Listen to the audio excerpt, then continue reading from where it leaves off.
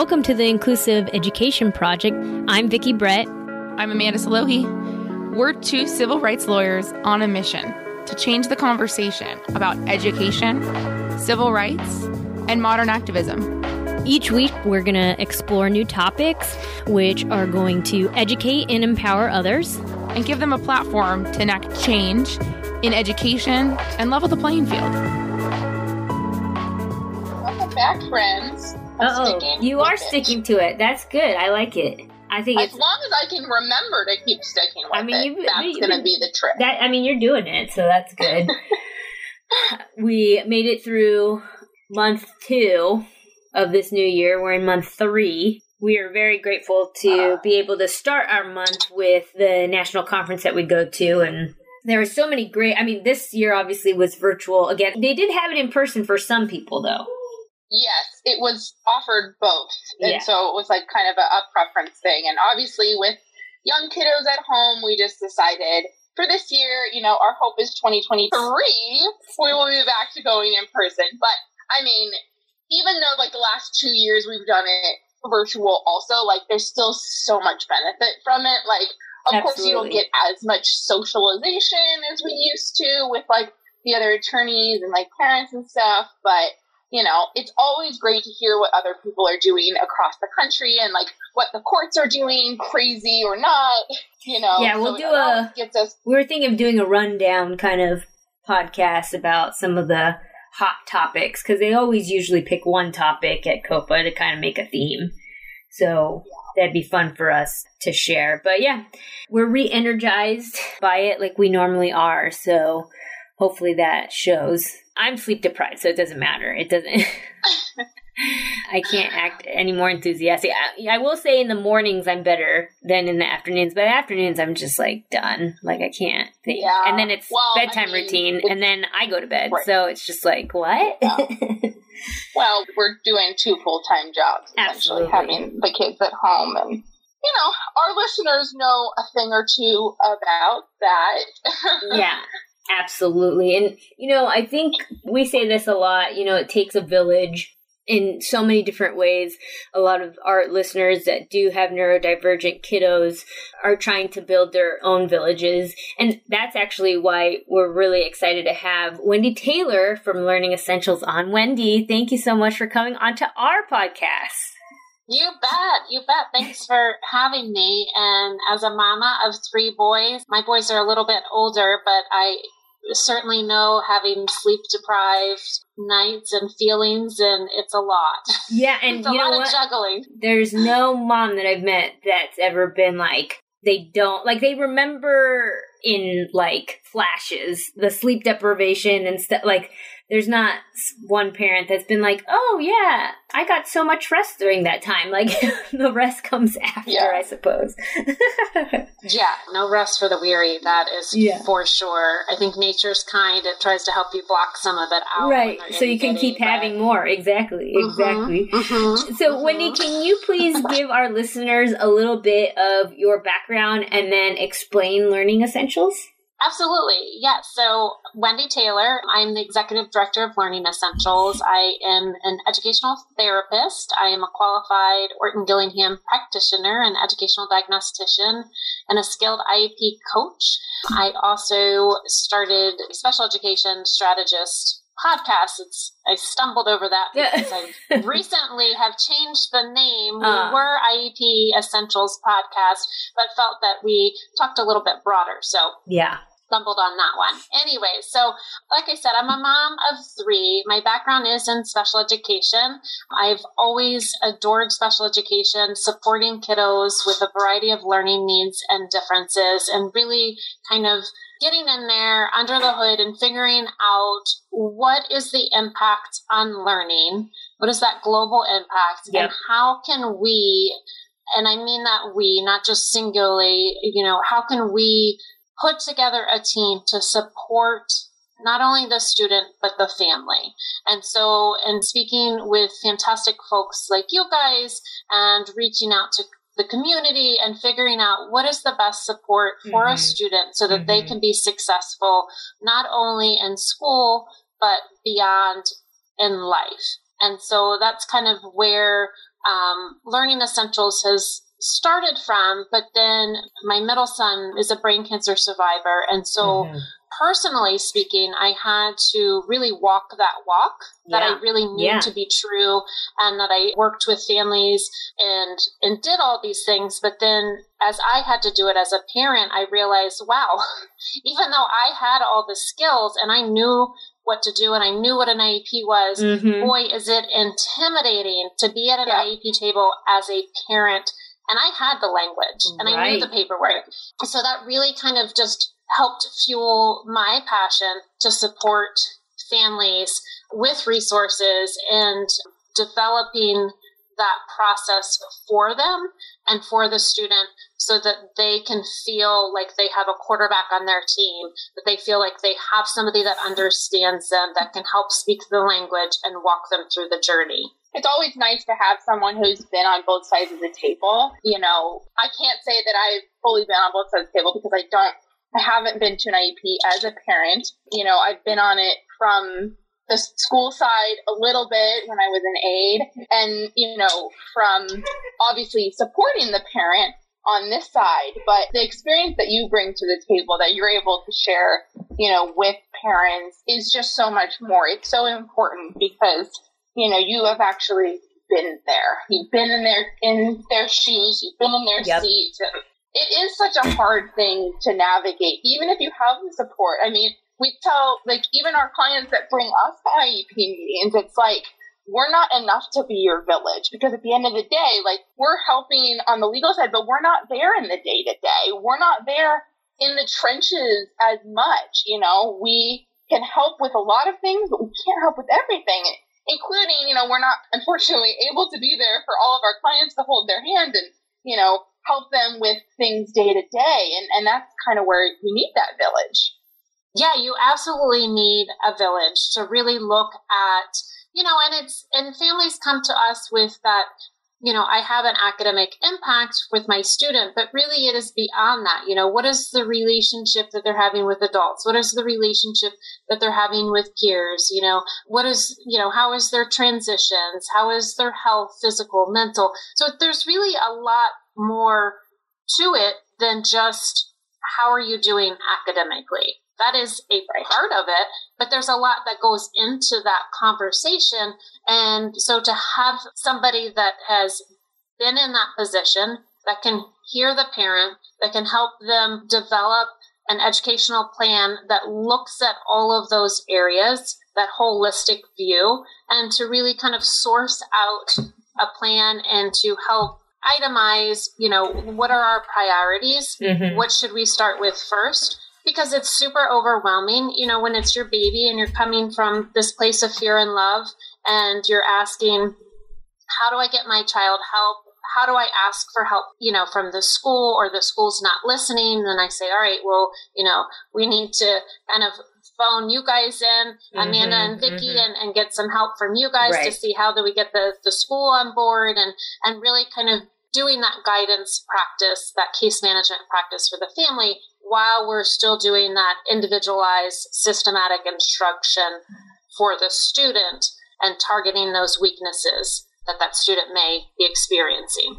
And I think when we're looking at it, not just from the knowing what to ask or what to ask for, I think on the other token, we get so many families that are on the one side afraid to ask for it, but also we get a lot of families that are like, am I asking too much? Am I thinking too much into it? Like, especially the, you know, talking about the academic, thinking, well, my child is doing okay academically, so like maybe I'm asking for too much, maybe I'm expecting too much. And, you know, you hit the nail on the head when you're talking about like the IEP and special education support. It's not just academics. It's the vocational side. It's the social emotional side, social skills, mental health. There's so much more to education than reading, writing, and arithmetic. And we're broken records in saying that all the time on our podcast. But it's true. It is true. It really is true. And, you know, and having that, you know, so you guys know this as just being pros at the IEP and the benefits of having a parent input statement in the IEP, and kind of and guiding the parents and saying, all right, we're looking at your IEP cycle as a 1-year process, but let's look beyond that. Where do you see your kiddo not only in a year, but where are you seeing them in 3 years? Where do you see them in 5 years? And, oftentimes families with our younger kiddos are like, oh gosh, I just don't want them to be in my basement, sleeping on my couch when they're past, 18. And you're okay, well, let's start making some plans there. Or I don't even know, are they going to go to college? What type of job can they have? All right, well, let's start having a conversation so we can start looking big picture and little picture. And I know, it can become super overwhelming when you're thinking of that. But if you can get that big picture and then again prioritize through that IEP, what are your priorities this year to help get you to that bigger picture, whatever that may look like. And that's going to shift, right? Mm-hmm. As your kid grows and things change and, the picture's going to evolve as your child gains skills and learns more and, the environment changes and so on and so forth. And we can always shift what that picture looks like. But I think there's this constant ebb and flow of big picture, little picture, and to have somebody that can help you with that conversation that isn't as emotionally involved as a parent heart is really valuable to just really kind of help you kind of put into words of what do I need from the school like yesterday? And then what can I slowly start incorporating and asking from the school moving forward? And then, from you guys, from your lens, Vicki and Amanda, is, what legally can I ask for? Because that's a whole nother question too, right? Yep. Am I allowed to ask for this? How do I ask for this? And really, helping provide that courage for parents to ask. And then what is the right way to ask and, and how to do that. And, I think that, like Amanda had said, the day-to-day, having somebody that is able to, and we get this sometimes when we do the independent evaluations, we want somebody that's not just going to have the clinical medical answer about what the unique needs are.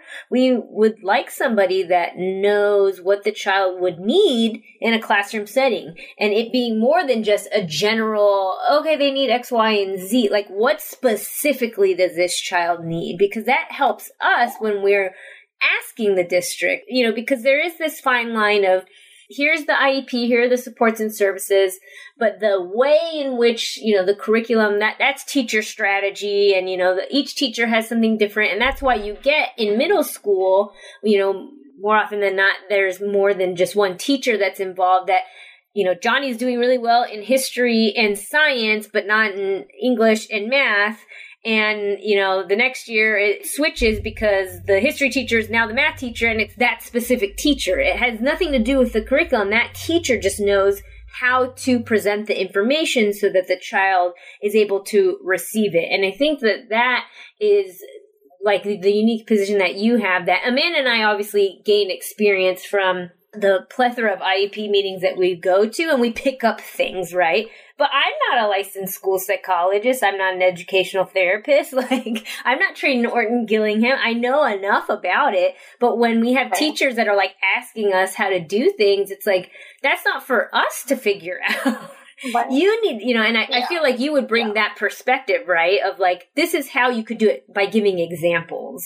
This is how we can implement. Maybe one thing that you can kind of talk to our listeners about is that idea of, you're looking at an assessment or you're looking at present levels and, the team or the assessor is saying, look, there's, Johnny scored this on, there's a lot of talk about like what the tests looks like and what the test is like looking at, but there's not as much of a discussion about how does this one skill set impact the day-to-day classroom. So what are some tips that like parents, if they're looking at assessment and they're looking at like one specific area and they see that there's a low or extremely low or below average score in something, what's the best way for them to kind of get more information as to, well, I don't really understand what this even is or how this impacts day-to-day? So that's a really great question, right? So if you're talking about trying to figure out, again, that individualized systematic instruction, and you're really trying to target that weakness as it applies to processing, memory, and attention, that is all in a classroom setting, which is going to impact your academics, oral, written language, literacy, and math. So we have the data, we look at a kid and we say, all right, they have these strengths, they have these pockets of vulnerability, and we can develop a plan based on best practice. But the thing is that each student is going to come with their own unique skills to the table and variance on that in terms of what do they need. Are they visualizing when they read? Are they able to really understand what the letters look like and visualize those letters when they're trying to write? Do they understand, near to far when they're trying to copy from the board to their paper? And so looking at what those pockets of vulnerability are, looking at what are the demands in a classroom, and what do we think are the biggest impacts that are going to be roadblocks for that student. Mm-hmm. So if it is, expressing your thoughts through written expression, yep. What part of that is being impacted? Is it the ability to organize and develop simple sentences? Right. Is it the ability to effectively write a paragraph? Is it the ability to utilize our visual imagery and tactile methods for spelling or understanding grammar? So really kind of getting to know that individual student and then saying, all right, here's our pockets of vulnerability. Here are the expectations of the classroom. Where are the roadblocks? Mm-hmm. And then from there, having the guidance of what can we put in place to reduce the frustration yep. and increase our academic output. I love the breakdown of it, right? And I get this a lot when we take the IEP to somebody that has like an Orton Gillingham background where they're like, it's like the phonemic awareness and I'm like, I don't have the expertise to know that these are the right goals. Like, I'll ask questions all day long, so I know, okay, we have to start with the sounds, we have to do this. But when you're able to talk to somebody that's just like, well, if you're going to have this goal, there's like 2 steps before this goal, right? Or if you're working on this goal, you should actually also be working on this and this. And so it's useful to be able to not only break down, what the issue is and really get into it. Oftentimes, I think, some of these programs that they use, it's just, they have just this template of goals, right? And other than changing it to 4 out of 5 trials or, 70% to 80%, they're just like not really thinking about it. Not all goals. I'm not saying that all teams do that, but sometimes we see that. And then when we're questioning it, we're just like, wait, why are we even having this goal? So. Yeah. And you know what? And it really is hard. Our educators are working so hard. Absolutely. And this is not anything against them. Just from being in that position, I always felt the pull from being right. in a classroom as a special educator. And then you had the second hat of developing your IEPs and really, ensuring that your data was collected and that you were really thoughtful in your goals and your processes. And really you wanted to reflect everything in this document to really do justice for this student so that they got the support that they needed to be successful through their academic journey. And so it really does become tricky. And so again, to have somebody that knows the student that is maybe outside of the classroom setting that can say, you know what, hey, have we thought about this? Have we thought about, an executive function plan similar to a behavioral plan? Have we thought about that? We have a kid that has organizational needs or emotional regulation needs and planning needs. Have we thought about implementing an executive function plan to support this student in a grander scale across all settings to ensure that they're learning these softer skills, learning who they are as a student, and learning strategies that they can eventually implement independently throughout their day. Yeah, and I think a lot of it comes down, as we talk about a lot, to that communication. Parents, we talked about parents often getting stuck on one thing or another. And they might be saying, look, I know my child doesn't have this X, Y, and Z skill. I want to have a goal for that. Mm-hmm. And the team might already have in their head, well, we can't get there because we have to do these other two skills first. But that train of thought, that analysis, that discussion isn't often had at the IEP meeting. And so what happens is the IEP team says, no, we don't think that goal is appropriate. And we now have two people who really are on the same page about what the ultimate goal is, but we're not really communicating clearly because, a teacher who's in it all day, every day, it's really quick for them to get to that point. And it's really quick for them to understand. And sometimes we get stuck in, we do it all the time. We use acronyms all the time with people that are like, wait, slow down. I don't know what that acronym is, right?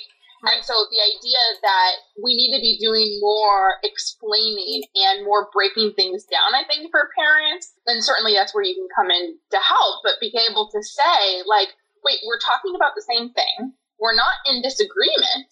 We just need to back up a little bit. And I think if you can come up with that plan, like you were mentioning, having a plan to say, look, our ultimate goal is X. We need to do Y and Z first. So this goal is going to be for this, or maybe even the goal is the ultimate goal and the benchmarks are these two steps, before. Because I think that breakdown of that communication and explaining, that's what's often missing and why there's a communication breakdown. I find what has always been successful, even again back, when I was a special education case manager in the school system, is exactly what you're saying. Communication is key. Touching base with parents, their understanding, where your thought process is, your understanding where their thought process is, and having that consistent communication, quick, whether it's a phone call, an email, I would just loop that in as part of what I was doing in my day and just have that scheduled out. And it really made the IEP meetings a lot smoother because by the time we sat at an IEP table, the parents knew I had already gained the information about what they were thinking in terms of their parent input statement. Because, it can be overwhelming, but to have a phone call and a conversation with the parents, say, all right, this is, what are you thinking? What are you seeing? What are you hearing? What are you feeling? And just really making it more human. Yep. Because sometimes it just doesn't honestly feel human. You're sitting at this board table with a lot of people and you're as a parent sitting there and it's your baby and people are talking about your baby and it's, so to have a contact and it's also a trust feeling, to feel like I trust somebody on this team. They have the best interest of my students, and to keep that conversation going really does help that process with the end goal of, okay, yes, we do have this IEP goal. I know you're thinking we need this. Can we integrate it this way so that we can make sure that we're meeting the required academic needs, we're meeting the unique individual needs, and that you're feeling good about what we have written, the student is getting the support that they need, and so forth. Well, just exactly what you said of how are you feeling? I think if they just ask that, because, a lot of times they're like, well, is there anything happening at home? Or sometimes it's like accusatory that something is, and it's just like, if you had an actual relationship, the parent wouldn't be nervous to tell you, X, Y, and Z is happening, and it can be something as normal as, we had a parent move in with us. So it's a big adjustment, but that's why, he comes home or doesn't want to, whatever. And just, how are you feeling about this? Because I guarantee you a parent will be like, wow, this is the first time someone's asked me how I'm feeling. I'm feeling really overwhelmed. And then you would know that going into the team. But more often than not, like Amanda and I are these like translators sometimes, even for the English speaking clients. And it's like, you guys are saying the same thing, but for some reason you're just like not connecting. And that's, we get the parents that are really mad and they want, and rightly so, but, it is a trip to think that it is a human experience, but like nobody talks about it. Like at the IEP meeting. You're right. Yeah. You're right. And I think unfortunately, by the time they do call your office, they are mad. Right. And they're frustrated. Right. And they're feeling hurt. Yep. And they're feeling betrayed almost of like, why is nobody hearing me? Why are my child's needs are not being met? What is happening? And, and it does sound so simple just to ask that question. And I know when I first started it, and of course, I was early 20s and probably naive starting it. I was like, oh, let me just call these families. They're like, what did my kid do? Because when I first started, I was in high school juvenile delinquent students. And they were like, what did they do? Like, they just assumed something was wrong. I'm like, no, I'm just a case manager. I'm checking in. Yeah. And this is what I'm doing. And then I realized, this is actually very beneficial. And it makes things go a little smoother. And so I think that's a good takeaway, is to keep that communication open to the best ability that can be had, and to break it down and to kind of break those barriers down for a parent that feels nervous or feels uncertain, and to really kind of help them understand, what their rights are, what they can ask for, what they can expect. And that can then translate to their feelings of what's happening with their kid. Right. I mean, I think even just opening that line of communication, everything you're saying definitely is necessary. But I would say the amount of families that come to me that it's November and they have not heard anything from anybody because their annual is not due till January or February, it's astounding. And it's no wonder frustrating for parents, and even like we have some kids where I'm involved and the kid is failing. And it takes 2 months for anybody to tell the parent, to reach out to the parent.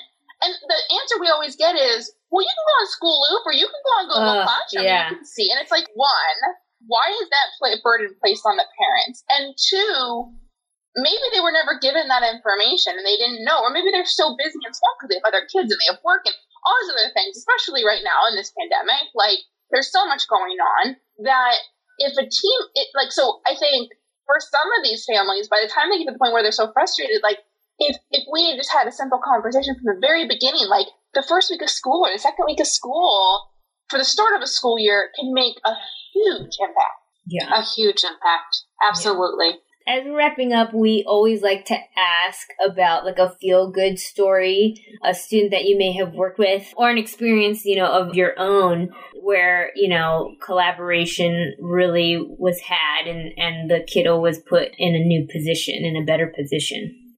Oh, man. I know. There's many. We put you on the spot. That's a good question, though, right? Like, that's a great question.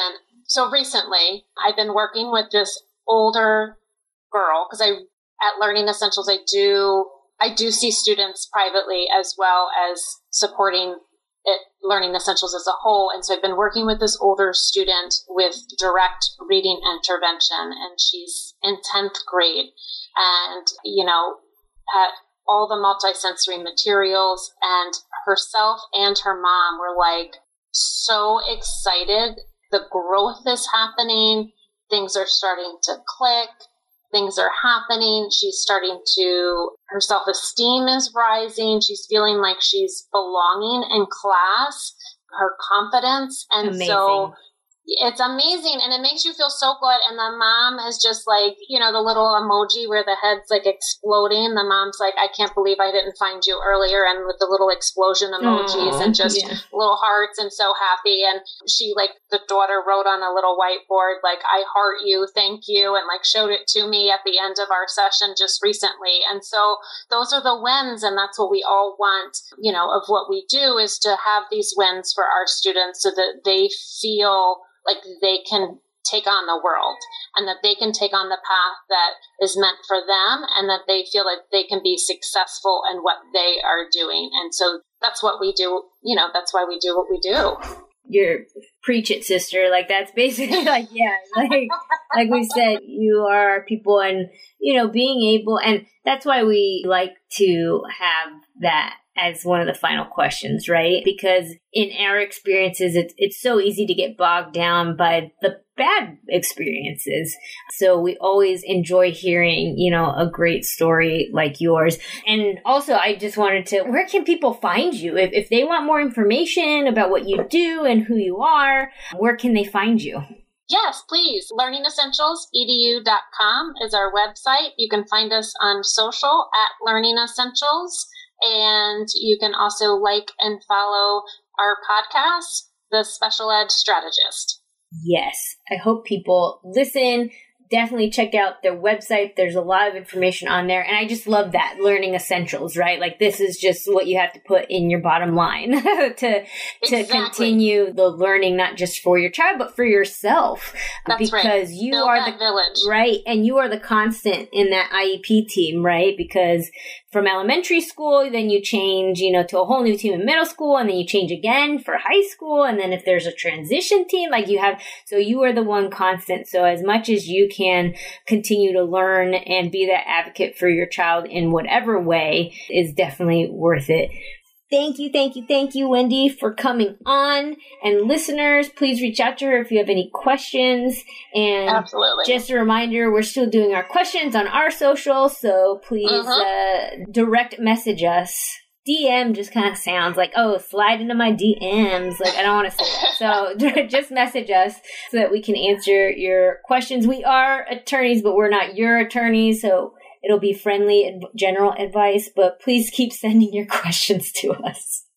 Yes. And we will do our best to answer them to the best of our abilities without giving full legal advice. But you can always give our office a call, send us an email if you do want to discuss actual legal services as well. We are here. So we hope you guys all have a great rest of your week, weekend, day, whenever you're listening to this. Hopefully the sun is shining wherever you are. Yeah. And we'll talk to you next week. Bye. Thank you. Bye.